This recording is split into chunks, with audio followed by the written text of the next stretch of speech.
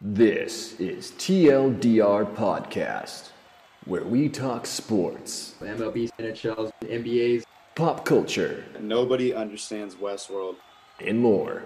Top 10 alcoholic beverages. With your hosts, Alex. Yeah, boy. Eric. Yo! James. The San Francisco 49ers, best team in the league. Traded. Sit down, bud. And Tyler. Oh, damn. Where we do the research and trash talking for you. What kind of cockamamie bullshit is Adam Silver thinking? They're playing super hot right now, and they're It's not finishing. It's the middle of the season. I understand that, but I'm saying that they're moving towards that. Welcome to TLDR Podcast, presented by Anchor.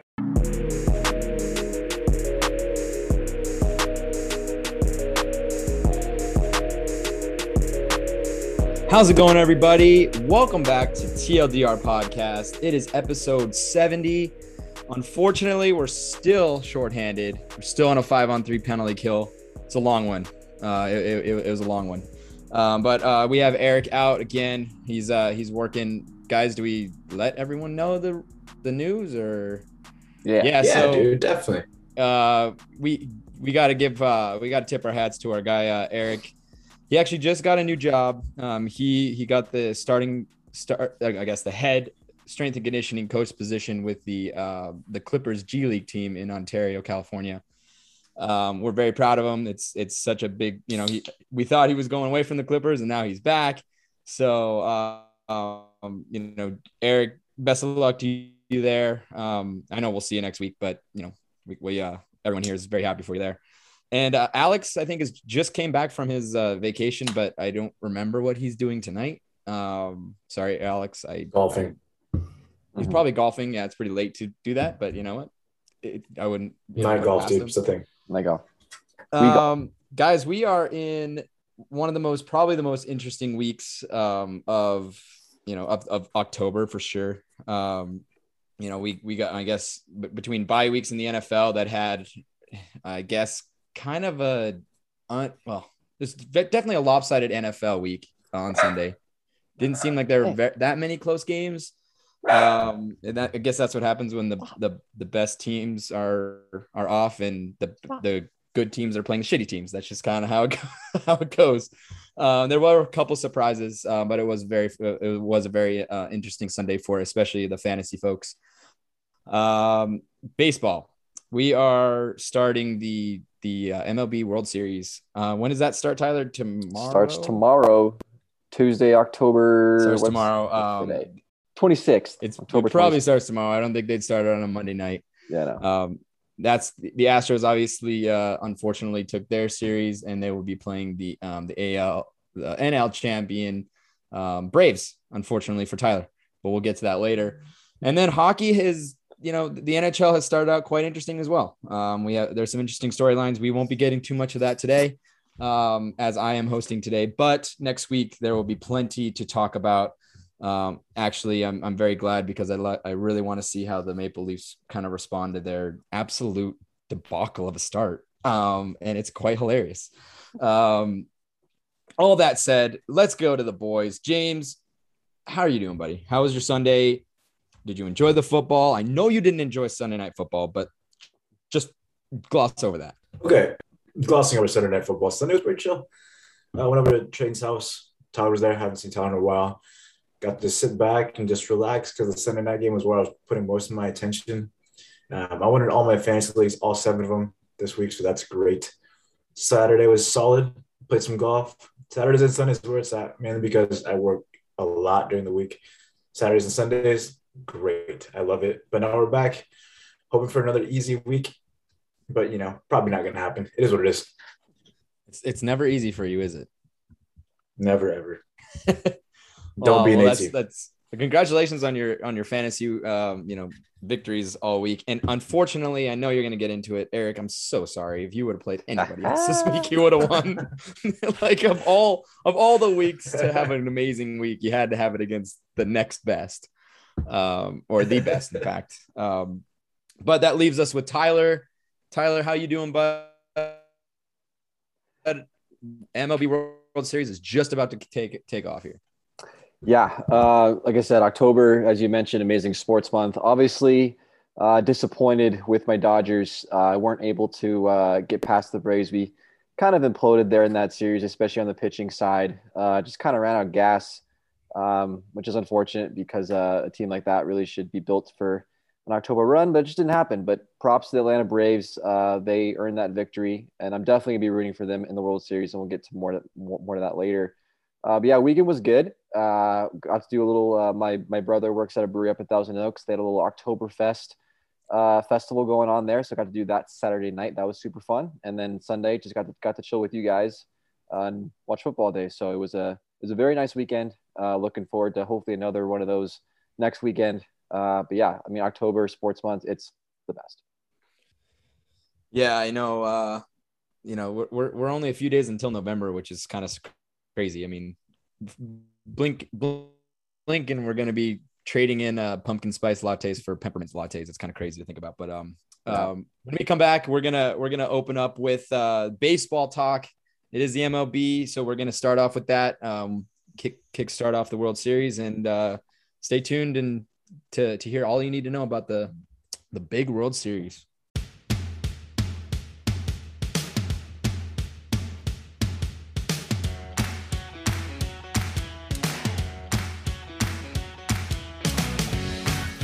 And we're back. It is the 2021 World Series that's just about to start tomorrow. We have the AL champion Astros against the NL Atlanta Braves. Tyler's going to take us through everything we need to know for this World Series. He's going to be able to be a bit more objective, which is nice. So that'll be nice. Yeah. I don't know about that. I got a pretty nasty bias against the Houston Astros here, but you're right. There's zero bias. But yeah, my team is no longer in contention, as I mentioned in the intro. But the 2021 Fall Classic, the Atlanta Braves against the Houston Astros, should be a really fun one. This is the first time in this whole postseason during this podcast that we've actually got to talk about it before the series actually starts. So that's kind of fun. So we have a blank slate. We don't know what's going to happen. As you mentioned, Game 1 is on Tuesday night, October 26th. All games are at 5:00 on Fox, in case you're wondering. So, and it's that 2-3-2 format. Is that Eastern time, or is it 5:00 Pacific time? You're right. Okay. So for your East Coast listeners out there, it starts at 8 for you guys. 2-3-2, huh? Yeah, 2-3-2. So the first two will be in Houston, then it'll shift to Atlanta, and then back to Houston if necessary. Super cool. My dad actually won World Series tickets like a long time ago. So him and his cousin, they're both going to go they're going to go to Atlanta on Friday and watch Game 3 of the World Series in Atlanta. So super cool, happy for him, super jealous that he gets to do that, but that's awesome. So obviously he was hoping that the Dodgers would be part of that. They're not, but still super cool to go to a World Series game. So that'll be cool. So so let's get into it. Both of these teams are seeking their second World Series title in their franchise history. So how did it get here? Let's start with the Atlanta Braves. It was super crazy. This team did not have a winning record until August 6th of this season. Since August 6th, they've gone 40-21, which is one of the best records in baseball in that time. They are the fourth team in history to make the World Series with a losing record at the All-Star break. Then the first one to do it since the 70s.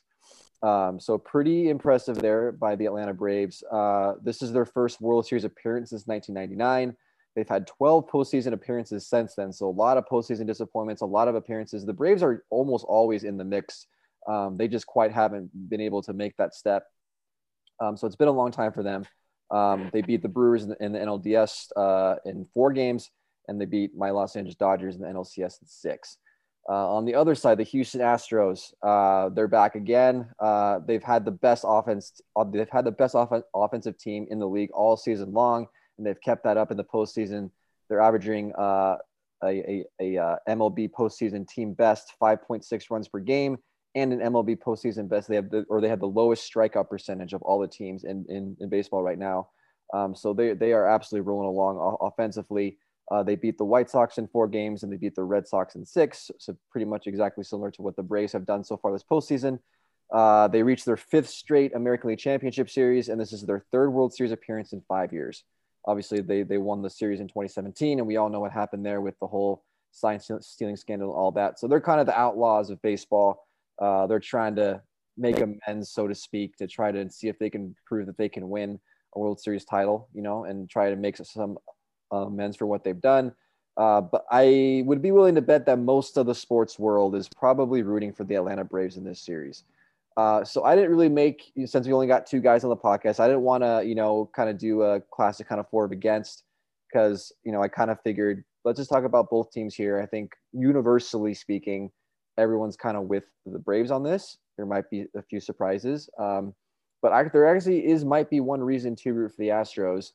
So Trayden, I want to ask you this question. Dusty Baker, the manager of the Houston Astros, been a manager for a very long time. He's managed a bunch of different teams, and he's been very successful as a manager, but not quite successful enough. He's never won a World Series title. He's actually has the most postseason wins for any manager that has not won a World Series title. So the closest he got was with the San Francisco Giants way back in 2002, when your guys' Anaheim Angels beat the San Francisco Giants in 7 games. That was the closest Dusty Baker got to winning a World Series as a manager. Trayden, just true or false here, Dusty Baker is the only reason to root for the Houston Astros in this World Series. That's undoubtedly a true statement.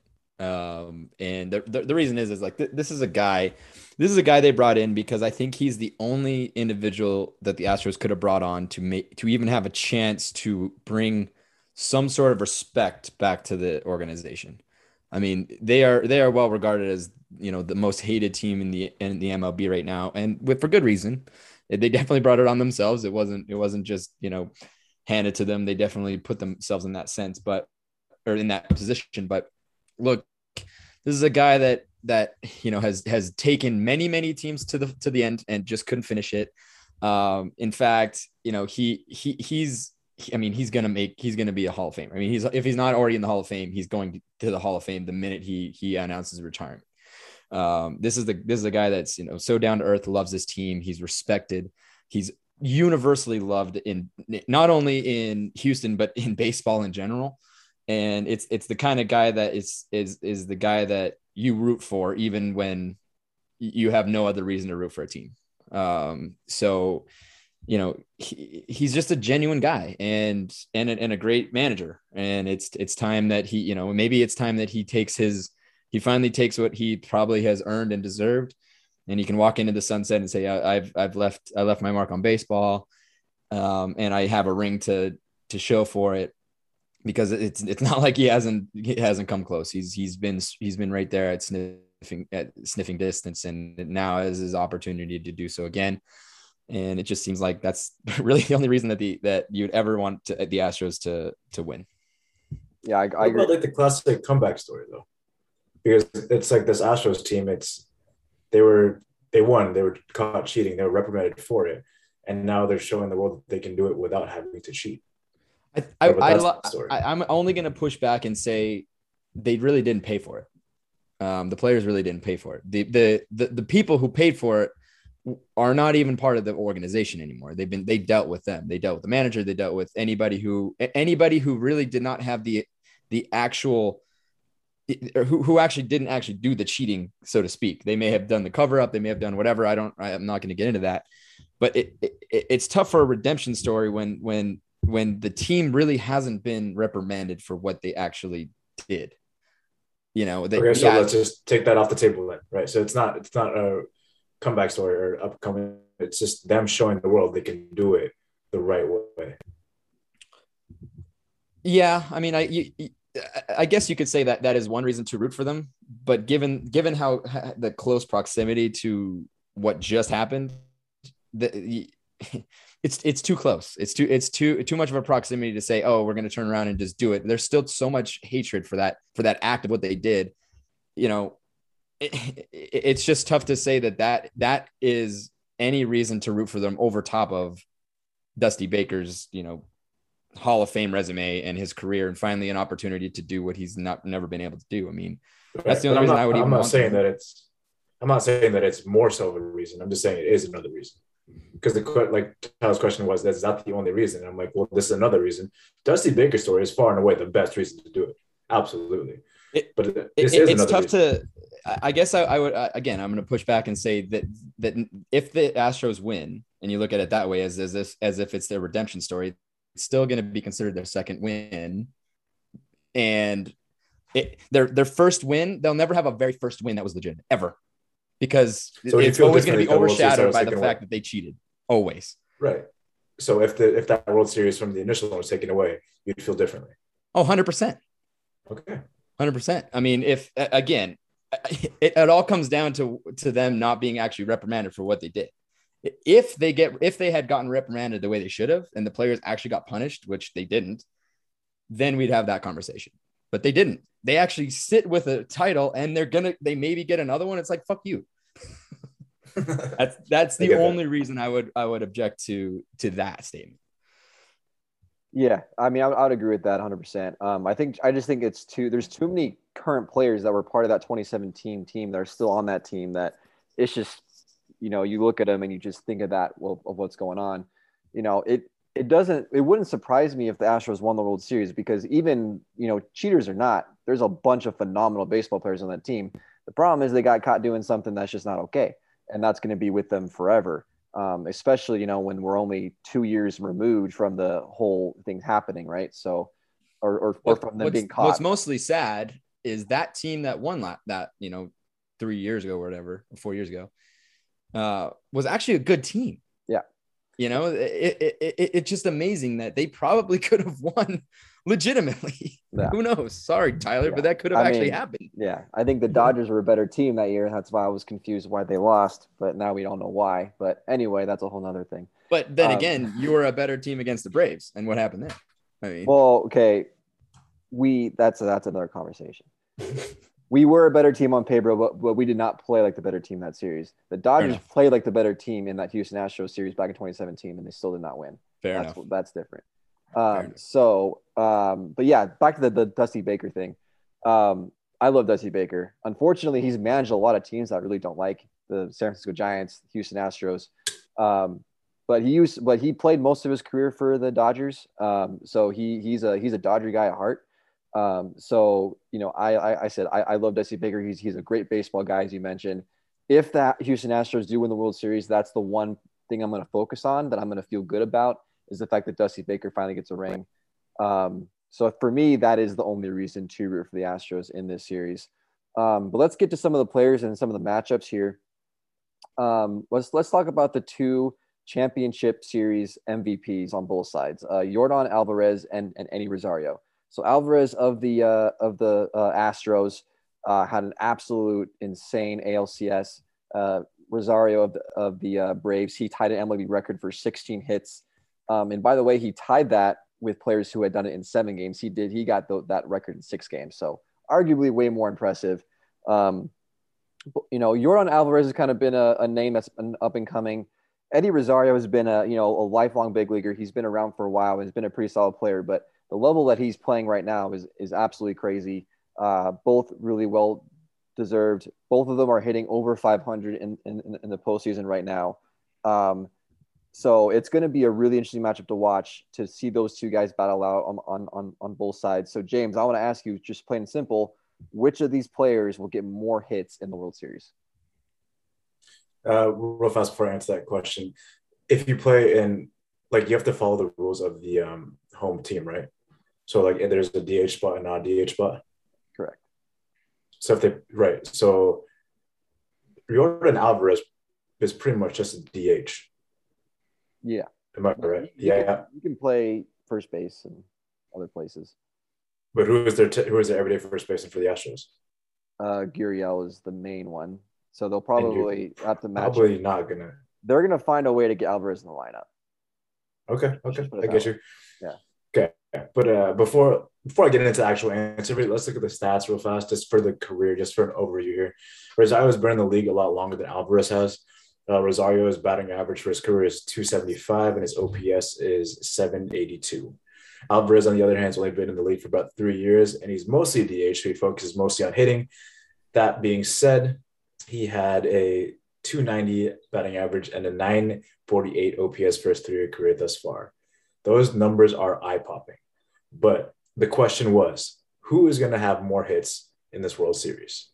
Let's take into account batting order first. Rosario's pretty much going to be the leadoff guy, a.k.a. he's going to have more opportunities to get more hits. Alvarez will typically play in the 3, 4, or 5 spot because of his DH. He's going to be the cleanup guy. He's there once the guys get on base, he's going to mash a home run. That's what his goal is. Rosario was just trying to get on base, hence why he's getting a lot more hits.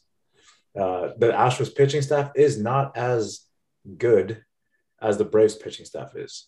Rosario is going to have more opportunities to get better hits off a less than stellar pitching staff versus Alvarez, who's going to be facing some of the elite pitchers, both in the bullpen and in the rotation. So it's going to be tough for him to get more hits that way. And given the fact that Rosario is coming off 16 hits in 6 games, momentum, baby. Eddie Rosario is going to have more hits than Jordan Alvarez. I like that answer. Very good logic. What's crazy about postseason baseball is what actually happens doesn't usually follow the logic. Just crazy shit happens. And it really makes 0 sense. On paper, you would really think, yeah, Eddie Rosario, like you said, leadoff guy is going to have more at bats.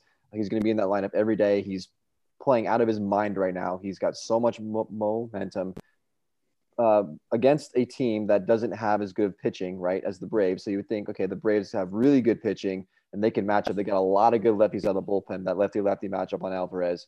So I would agree with you initially, but the way this postseason is going, I'm going to go against what I think will happen. So I'm going to go with Alvarez is going to have more hits in this series just because I don't know what to think about this postseason. I'm just going to go against what I think should actually happen.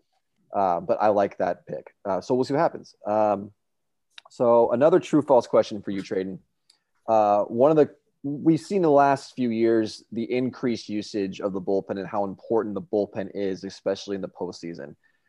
This season, the bullpen has pitched more innings overall than the starting pitching has among all MLB teams so far this postseason. The bullpen has pitched 54% of innings this postseason, and I don't remember the exact number, but I think it's up to about, I want to say 8 times a starting pitcher has been pulled before the 3rd inning. So the starting pitcher has not gone more than 2 innings, which is crazy. We've kind of seen this trend this direction, but this year seems to be like a true flip in that where bullpens are being, this is the first time I think I've ever seen in the postseason the use of bullpen games in that Braves and the Astros were in it too, but both the Braves and the Dodgers were using that. The Dodgers that have like the highest payroll in baseball cannot seem to find a 4th starter, which is crazy. So, bullpen games going crazy. The bullpen is so important. So with the lack of depth that these starting pitchers are going, Traden, I want to ask you a true or false question. There will be more than 2 starting pitchers that will go into the 6th inning this entire series. More than 2. That's false. It won't happen. And the reason, there's a couple of reasons why, a couple of different facets going on. You have an interesting play. We saw it actually as early as the Giants series, where there were actually openers, starting like an inning or 2. And then, moving on to your starting pitcher after you get through, your first few batters there. And you're also seeing a lot of starting pitchers relieve, finding a relief spot during the day that they probably should be resting. And I think that that's kind of all adding up to the fact that these guys are okay. So you just went through COVID, you went through a shortened season. You got this full season that everything kind of went back to normal. But as we've seen with baseball, we saw it with, we're seeing it with the NFL, we're seeing it with the NHL, and probably basketball. They haven't had a full, like going from a shortened season to a full season in such a short amount of time. There's a lot of injuries. They're all tired. There's injuries that are probably not really normal unless you're in a normal schedule, and you're putting your starting pitchers into different situations that they're not used to. And that's tiring them out. Completely. And I think that that's playing a role in how much, offense there's been, which is very ironic because the beginning of the entire season, it was all about the pitching. whether it was a cheating or not, it was all about the pitching. And now the offense is starting to come back. You have one of the best offensive teams on with the Astros playing. The Braves have the ability to hit as well. And also the Braves only have really 3 starting pitchers really in a rotation, which, clearly they're just not going to be able to manage that. And, for the entire season, Dusty Baker's had to deal with running his entire bullpen. So it just seems like it's just a recipe for a scrappy bullpen game or series. That's all it's going to be about. I mean, that's kind of how it was this last series with both series. I mean, I think it was like 49% of 57% of relievers threw in the postseason innings for the Astros and 49 for the Braves. Like the Astros have been doing it all season. It's not going to change. The Braves are the same thing. They're going to be playing to win. And there's going to be times where your starting pitcher is going to have to play in 2 days to relief because you're just running out of guys. And I think that's just going to continue this season. There's too much offense for some reason in the postseason, which is, again, ironic. You're getting a lot of tired guys because I think that the longer season just kind of after a shortened season and after like a COVID lull was a kind of a shock. And you just have, high flying offense. And I just don't think that there's going to be a situation where we see, a traditional starting pitcher pitch for his, 6-7 innings and it, just go on from there, especially if you're going to see some openers that are, you might see some openers for key games that, for Dave Roberts, who who said out loud that he wasn't a fan of openers. He thought it wasn't baseball. He fucking did it against the Giants. So you got to do what you got to do. And that's just going to be the case, I think. Yeah, I have to agree. I'd be surprised if we saw one pitcher complete 6 innings. I would be really, really shocked. I just think that's just the way that both teams are playing. Both teams have done a very good job at playing that bullpen game. I think it plays to both of those teams' strengths. And as you mentioned, offense, I think both of these teams are offensively very strong. I don't see a way how any pitcher, unless he has the game of his life, which you never know, it can happen, complete 6 innings. I don't see it happening. I don't think we're going to get one single pitcher go through 6 innings. You won't see a Logan Webb game this series, I don't think. No, I highly doubt it. I mean, the one guy that I think has the potential to do it is Max Fried. But I think he's had maybe one start this postseason where he's gone into the 6th, and that was game 1 against the Dodgers and the NLCS. So I think if anyone's going to do it, it's going to be him. But I don't think anyone else on either of those staffs is going to do it. And even that's tough. He's sitting with a 5 from last series with the Dodgers. He's sitting with a 5.91 ERA. Yeah. Over 2 games. That's, because in game that's 10 innings, but still like. Yeah. So you never know. It's all about the bullpens now. So if you don't have a good bullpen, you're fucked. That's just how it goes. So lastly, we talked a lot about offense, pitching. This is an interesting matchup because I think these two teams are built so differently, which is great because it really, I think, highlights that National League, American League battle, and and they come together in the World Series, and we're going to see which one really plays out better. So as I mentioned, the Houston Astros have been the best offensive team in baseball all season long. They've been the best offensive team in the postseason.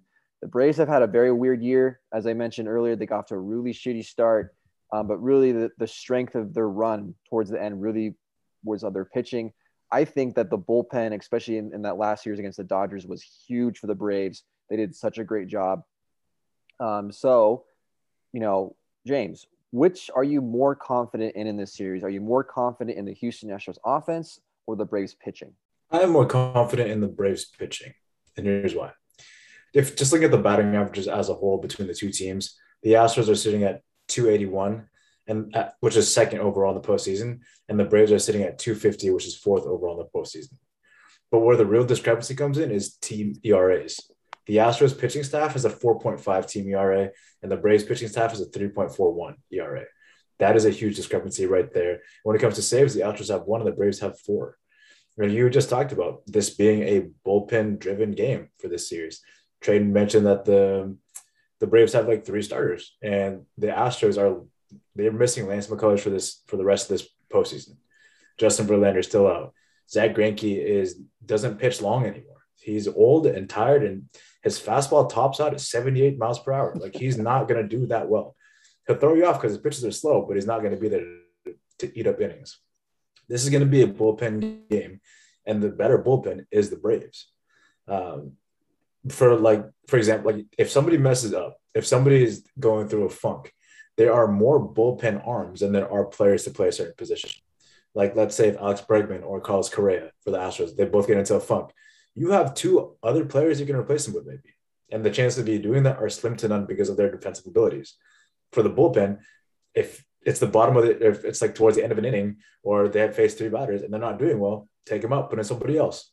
You carry more bullpen arms than you do players that play a specific position, which would help out a lot. And the better the bullpen, the more likely you are to succeed, especially in this series coming up. So I'm trusting this pitching way more than I'm trusting the offense right now. Anybody can go through a funk and just take a shit when it comes to hitting. But then if you do that for pitching, all right, put somebody else new in because you have the opportunity and the people to do so.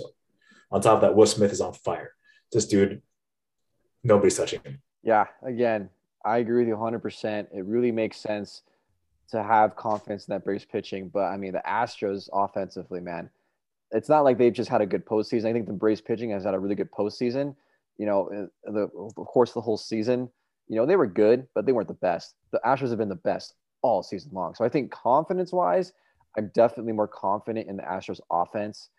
But, you know, what's interesting about those stats that you rolled off too, that's what makes this matchup so intriguing, is that the Astros offense has been played in a mostly American League, you know, matchups, which does not have really good pitching. And on the other end, the Braves, you know, the Braves pitching has been playing in the National League, which doesn't have as good of hitting as the American League does. So it's really interesting. There's going to be this tug of war kind of on both sides to see how those numbers are going to balance each other out. I tend to lean towards the team that has better pitching. So I'm going to go, or I guess we're going to get to the predictions here now. But let's go around the horn real quick and have your predictions. So who wins and how many games? Traden, let's start with you. I'm gonna say Braves in 6. Okay. James, what do you got? Braves in 5. We're gonna win it at home, so it'll be nice and fun. It's gonna shock the world, man. People are not expecting the Braves to do this well. They haven't expected them to do so because they had a losing record for so long. But like I've been saying, they've been playing postseason baseball since August. This is their time to shine. Momentum, they're playing the same way. They don't have to change a thing. Play the way they're playing. They'll be all right. Braves in 5. I love it. You stole my thunder. I was going to go Braves in 5. I thought I was going to shock everyone. But the reason I want Braves in 5, A, because fuck the Astros, and I don't want the Astros to win. But B, you know, there were fans at the World Series last year, but it wasn't at a home ballpark. It was a neutral site. I want to see a team win the World Series in front of their home crowd. And I think Atlanta Braves fans as a whole are a really great fan base. You know, that ballpark is a pretty new ballpark. It would be awesome to see that moment in Atlanta, to see them win a World Series at home in front of their home crowd. You know, I love Game 7s, but in this particular situation, I would love to see it in 5. So James, I totally agree with you, but it looks like as a whole, we agree with the Braves. So yeah, go Braves. The World Series again kicks off tomorrow, Tuesday, October 26th at 5 p.m. Pacific time on Fox. Check it out. All right. Thank you, Tyler. That'll be very, very exciting. Playoff baseball is something special, even for me, who's not a traditional baseball fan. I really enjoy it, and I will be tuning in to hopefully every single game. We're going to take a quick break, and when we come back, we're going to end with our last segment. And you guessed it, James got more waiver wires. It's going into week 8. Let's go. With health concerns on the rise, it's as important as ever to keep your people safe. Dimer isn't another BS COVID company. They've been developing their tech to kill germs and save lives since 2014. Dimer's original UVC products have won them partnerships with some of the best technology companies in the country and earned them a spot on Time Magazine's Best Inventions of 2020. Dimer started out disinfecting airplanes. Now they're in hospitals, athletic facilities, hotels, classrooms, basically anywhere people might have been sick. When it comes to keeping your players, employees, guests, and customers in your facility safe, trust Dimer. For TLDR listeners, they are offering free disinfection as a service in select areas. So that means they will come disinfect your facility for free. You can take them up on this offer by visiting dimeruv.com and at dimeruv on social media. Use code TLDR for your first disinfection as a service appointment for free. That's Dimer, like diner with an M, as in Mike Trout. Ever heard of him? Kill more germs, prevent more infections, save more lives. dimeruv.com.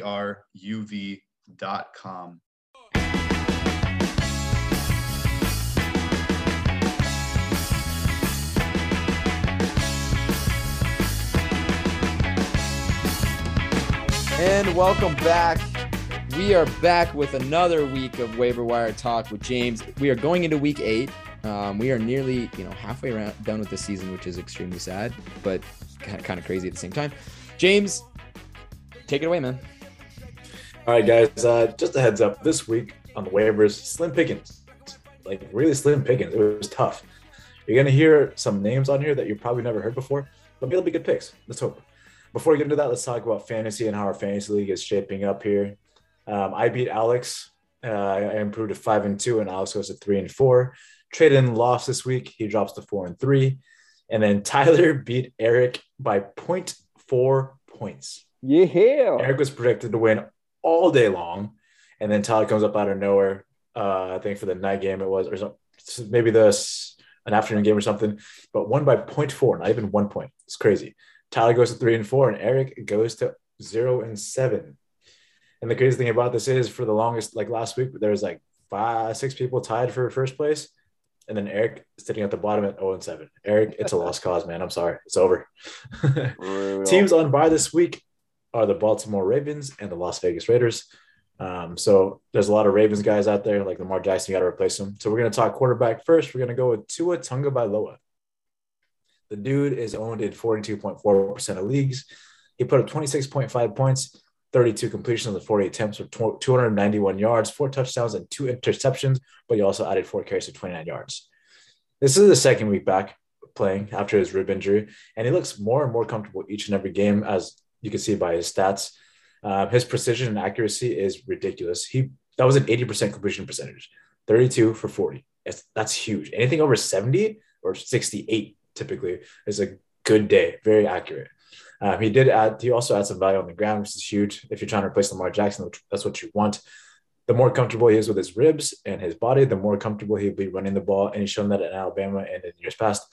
And also, Mike Gesicki is finally getting used. The guy's been getting targeted like crazy. Up next, they play the Bills. I think this is going to be a very high-scoring affair. I expect over 45 passing attempts by Tua. And you're going to look at me and you're going to be like, but James, the Bills' defense against quarterbacks are really, really good. They're shutting them down. Let's look at who they play against, though. First week against Pittsburgh, Big Ben is washed and terrible, okay? Then he played the Dolphins, where Tua went out. He had 4 pass attempts, so you can't really count that. Then they played Washington with Taylor Heineke, and then they played Houston, and then they played Kansas City, who is reeling at that point. They're on that 3-game losing streak, and Patrick Mahomes has been throwing interception like crazy. And then last week, they gave up 34 points to the Titans.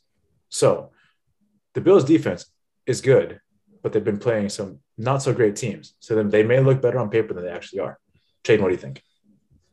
Well, you kind of saved me, because I was actually kind of worried about the Bills' defense, but I'm actually way ahead of you. I picked up Tua last week because I slept on Derek Carr. I decided to finally pick up guys like 2 days late, and in our league, everybody is just freaking on it. But guess what? Tua outperformed Derek Carr. So fuck you, whoever grabbed Derek Carr. It might have been Eric.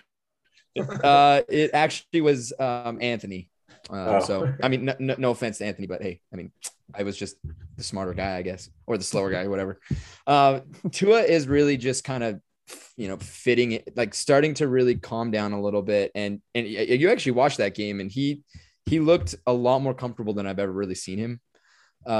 He gets hopefully a good matchup against the Bills. Like you said, I think it might be a little bit of the paper look of the Bills, and they'll get their actual, test against Tua, who is starting to really do very, very well.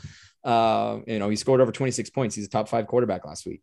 That's fantastic. The question is, he did have a couple interceptions, which is a problem, but he can move the ball with his feet, which is a huge part of the fantasy quarterback situation. And if you are in need of a quarterback because your quarterback is out, like mine was last week, well, then pick this guy up. Interestingly, I'm going to be dropping him. So everybody on our roster, please know that. Obviously, I'm just going to continue with Josh Allen. I mean, you can't not, but yeah, that's what we got. This is going to be interesting because the Bills and the Dolphins do play against each other. So it's going to be a pretty big head-to-head QB matchup. See if you make the right call. Tyler, what do you think? Yeah, I like Tua. There's a lot of interesting quarterback matchups here, guys that are, waiver wire quarterbacks up for grabs. I kind of like Teddy Bridgewater, week 8 matchup against the Washington football team. We know this Washington football team is not all that great defensively as much as we thought. Teddy Bridgewater is the 14th ranked fantasy quarterback right now. He's averaging almost 16 points per game. Again, the ceiling for him is not going to be that high, but I think he's a guy that's probably going to give you a pretty reliable, solid, somewhere between 15 and 20 points, somewhere in there.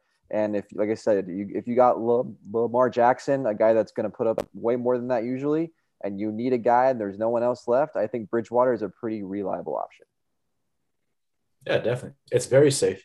Trader and I went for the ceiling and shot for the stars, hoping that Tua gets 25 plus. And then Tyler went for the floor, and he's like, yeah, man, Teddy Bridgewater is going to get you at least 15 points, but nothing more than 18 or 20. I mean, so if you want to play it safe, if you're like me, you got to go Teddy. If you want to go shoot for the stars. Yeah, I mean, if you're like me and you have Cooper Kupp on your team, you don't have to worry about, Oh God, you're fine. He's fine. Oh, fuck. That is true. That is so true. Cooper Kupp, fantasy god. Know your team. I love fantasy that. God. Moving on to the running back position. Here's the first name you've never heard of before. Kenneth Gainwell, the rookie out of Philadelphia. Owned in 26.4% of leagues, 14.1 points on 5 carries for 20 yards. He also added 4 receptions for 41 yards and a touchdown. He's my pick because Miles Sanders is going to be out for a while. We don't necessarily know what his injury is, but he was carted off the field, and whenever that happens, that's never good. I expect Kenneth Gainwell to be the guy in Philadelphia for a couple of weeks at least. He hasn't always been part of this running back game for Philadelphia, but then again, now that it was Miles Sanders, the Eagles don't run the ball at all, ever. That might change now that Kenneth Gainwell's back there, but Kenneth Gainwell has always kind of been the receiving guy. Hence, he's had so many receptions over this last season. It's crazy. He's going to get more opportunities now to run the ball because Sanders is out, while he still has his receiver work cut out for him. He's higher on the depth chart than Boston Scott, and he's also been part of the game plan throughout the year. Next up, they play the Detroit Lions, who is notoriously ranked against running backs. They're the 29th worst running back defense. I love them, but their running defense is so bad. Tyler, what do you think, man? Yeah, I agree. I think, first of all, Miles Sanders was on Eric's team. So that's part of the reason why I was able to squeak out the win was because Miles Sanders got hurt. But yes, Kenneth Gainwell, he's shown spurts of, potential to be really, really good. I think he put up 20 points one week. It was either week 2 or 3. So he's got potential to put up some big time fantasy numbers. And as you mentioned, that was him being like the number 2 option. Now it looks like he's going to be RB1 for the Philadelphia Eagles going against a really, really weak Detroit Lions team. This guy's got some potential, obviously as a rookie, and this is his first time kind of carrying the bulk of the load. And also, as you mentioned, the Eagles, for whatever reason, don't want to run the ball ever, which is weird because I feel like they have a lot of really good running talent on that team, but whatever. Hopefully they run it more against the Lions. I think I have a good feeling about Gainwell this week. Like I said, he's shown spurts, but he hasn't really gotten the attention, or he hasn't gotten the opportunity to be the number 1 guy. So we'll see what happens. We'll see if he takes this opportunity and runs with it, pun intended. Shane, what do you think, man? Oh, you know what? This one was tough, man. Like Gainwell's clearly the best option in this bottom of the barrel situation. And so my job was at least to find someone, because I admit Gainwell's the better option, guys. But if he is picked up by someone else like Tyler, Pick up Brandon Bolden. He's officially the new James White for the New England Patriots. He led in targets, he led in catches, and he led in receiving yards, and got a receiving touchdown. So for a PPR guy, it's huge. They do play the Chargers. The Chargers rushing defense is not very strong. This is kind of a situation where, because Stevenson was used over him in the passing game, but he then was benched. So this gives, kind of Brandon Bolden his new, position as they say, the new James White.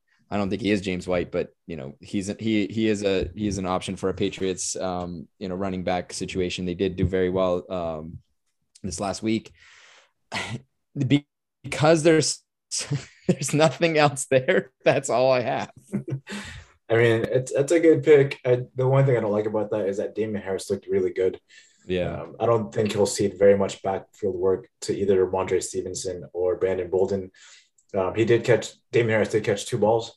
So, like, at that point, you could potentially use him as a receiver, but as you mentioned, they might not even have to because that run defense for the Chargers is so porous. So we'll see about that. Traden, you had a tough task. Good job. Moving on to the wide receiver position, another name you've never heard of is Khalif Raymond. Love this guy. He's owned in 5.3% of leagues. He put up 17.6 points, 6 catches on 8 targets for 115 yards. Honestly, I was watching this game a lot because it was a local game. It was Rams versus the Lions this weekend. And Khalif Raymond was popping out of the screen for me. He passed the eye test like no other. There were so many times during that game, and these two guys can attest to it. Khalif would catch the ball, and I'd be like, who is that? Who's number 11 on the Detroit Lions? Because he's catching everything. The dude went insane. For sure. He's a good wide receiver. He just has the bad luck of having Jared Goff as his quarterback, and that's tough. But when you look at stats, he's heavily targeted by Goff, like a lot. He's had 15 targets in the last 2 games. There's even one game he had 10 targets. And if you get anything over 5, you're good. Like, you're amazing. He's definitely part of the game plan, and he's definitely Jared Goff's favorite because even in this last game against the Rams, Jared Goff, I think, had 260-something yards, and Khalif Raymond accounted for 115 of it, which is just under half of those yards. So he's Goff's favorite. So as long as Jared Goff's your quarterback, Khalif Raymond has a good shot to have a good fantasy week. Up next, they play the Philadelphia Eagles, which honestly is a bad defense. The passing numbers against them don't look that bad, but the reason being is that teams get up big against them and just run out the clock. And so the running numbers look bad and their passing numbers look good, but the reality is they don't have to pass anymore because they're up by so much. The Lions also have a chance to win this game against the Eagles. So you best believe Khalif Raymond, Jared Goff, and Dan Campbell will be giving up their best shot just to get their first win of the season. Tyler, what do you think? Yeah, I agree with you. I mean, let's just keep it simple. This guy has been getting increased targets, a lot of good targets over the last few weeks up against this Eagles secondary, which I'll be honest, it's shitty. It's always been shitty. The Eagles have never had a good secondary almost ever in their existence. So yeah, this is a great matchup here. I think you should look for him. Yeah, I mean, I think this Raymond kid's an up and coming guy. As you mentioned, if only he had a better quarterback, he'd probably be top 20 wide receiver in the league. So I think this is a great matchup for sure. Traded. Look, I know this one's a weird one. Okay. And this is all kind of dependent on the situation of the said team I'm going to talk about. Okay, hold on. I'm going to say Darius Slayton. Oh, okay. What? Oh, okay. Before you said what you said, what you did last week with the same scenario, it was like depending on the team. You picked Dearness Johnson, and your pick was magnificent. It was a damn good pick. Yeah. So Darius Slayton, I like that. You tell me. So tell me listen more. to me is what I'm hearing. Okay, cool. Yeah, absolutely. So I got Darius Slayton, and here's the reason why. He took advantage of a very thin wide receiver core. You have Sterling Shepard's out, Kenny Galladay's out, Kadarius Toney is out, and they all remain kind of up in the air next week against Kansas City, who Kansas City's defense, guys, is what the fuck? Like it's porous as fuck. So the GOAT himself, Daniel Jones, has a chance to shine, is what I'm saying here, and that would be a crazy win. Let alone last week's win. Anyway, that it's not going to happen anyway. Darius Slayton, it all remains like, again, it just depends on, you have to keep it day by day, see where Sterling Shepard is, see where Kenny Golladay is, see where Kadarius Tony is.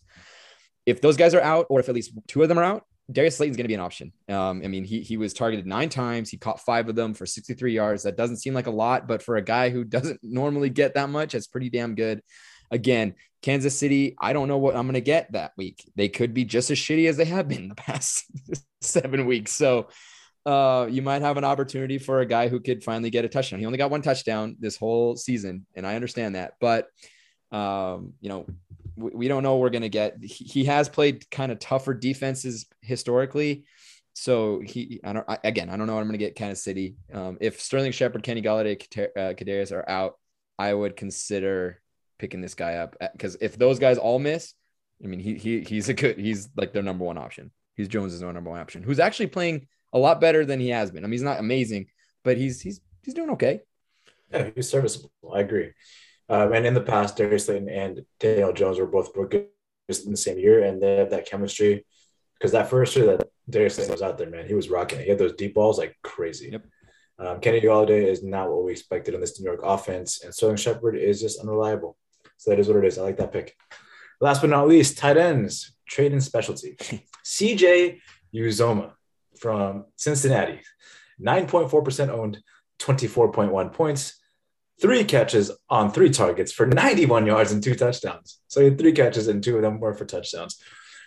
As I mentioned earlier, unless you get like a really great tight end who's reliable, it's like a top 5 tight end, you're going to be dependent on touchdowns. And he is your typical touchdown dependent tight end. He has been looked to in the red zone a decent amount, more so than Jamar Chase, more so than Joe Mixon, because that offensive line is still not good. He has 3 touchdowns in the last 2 games and has 5 total touchdowns in the year. So he almost has a touchdown a game, almost.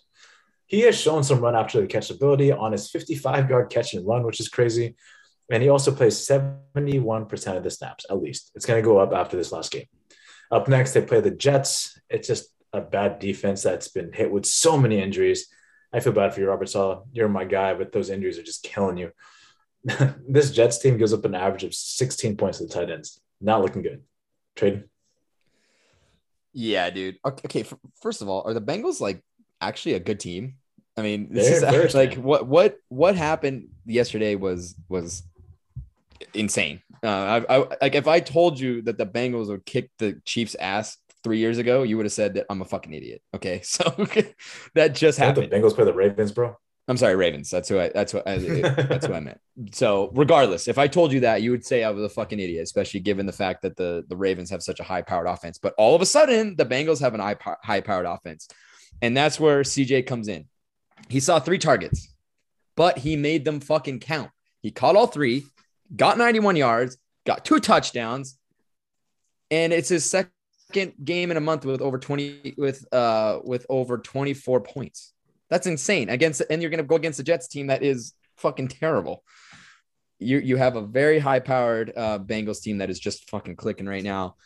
He's going to be targeted, given the fact that the offensive line is an issue, as you mentioned. He is not going to take over your top tight end, but again, tight ends are kind of like hit or miss, and you don't know what you're going to get. This is an opportunity to pick up a guy that has huge upside opportunity against a team that gives up so many points to the tight end position, and on a Bengals team that just seems like they're fucking clicking, and it's awesome to see. I'll give anybody $5 if you can name the amount of times Traden said fucking clicking without running them back, because that was a lot. I think the Bengals are clicking. Tyler, what do you think, man? Yeah, so tight ends this time of year, tough to find some good matchups here on the waiver wire. So this one was a tough one. I spent a lot of time trying to figure out which one I was gonna rebuttal with, but I'm gonna go with Mo Ali Cox of the Indianapolis Colts. He's the 19th ranked tight end currently, averaging 7.8 points. But in the last 4 weeks, he's averaged 12.1 points and has put up 4 touchdowns. So you talked about how important touchdowns are for tight ends. He's put up 4 of them in the last 4 weeks. And the Colts are 3-0 in games that he scores a touchdown. In week 8, they have a big matchup against a division rival, the Tennessee Titans. It's going to be a big matchup. So they're going to do everything they can to try and get this guy into the end zone because they got to get this game. The Colts started off really slow. They started to pick it up recently. So it seems like the key to success is give Mo a touchdown and you're going to win the game. So I have to say, though, at least until recently, the Colts red zone offense has been fucking so bad. Like, they're almost better when they're not in the red zone. Like, they might as well just like get the long, like they might as well stay out of the red zone and then score once you're like 30 to 50 yards out, because they suck in the red zone.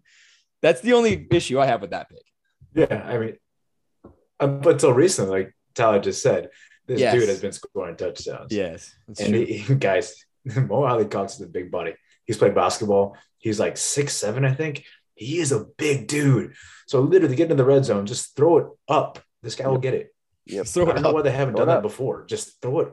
He's a foot taller than every other cornerback. The Brady Gronk throw. That's all they do. Exactly. Just bully ball it. I mean, it's going to be crazy. It's like putting AD in the post against Isaiah Thomas. It's a pretty good pick. Like, AD's going to win. That's not – good job, Tyler. That was a good one. Thank you. All right, ladies and gentlemen, that is the end of my waiver wire segment. I hope you learned some new names because I sure did. And I hope your fantasy team goes well this year. Yes. Thank you, James. I'm going to have to tap into the picks myself. I hate the bye weeks. It's just so tough sometimes. But hopefully I can turn it around. I had a rougher week than normal. But thank you, James, and thank you everybody for tuning in. This was a short one, just like the last one. Hopefully we'll have at least one guy back next week. Hopefully we'll have everybody back. We're so much better full strength. And when we're full strength, you get a lot more, information about fucking everything. So that's what we need. Hopefully we'll have that next week. But until then, check us out on YouTube. The YouTube videos are always fun because you get to see our hilarious facial expressions, especially when Tyler says something stupid. James is just like, and again, you have to see it to understand. Check us out on TikTok. There's some TikToks out there on any other social media. And if you're a business that is looking for some advertising opportunity, please let us know. We are looking for any kind of sponsor. We are more than happy to discuss and get your name out there because, we were looking for that kind of relationship as the weeks go by here. But until then, we will see you next week. Have a great week and enjoy all the sports.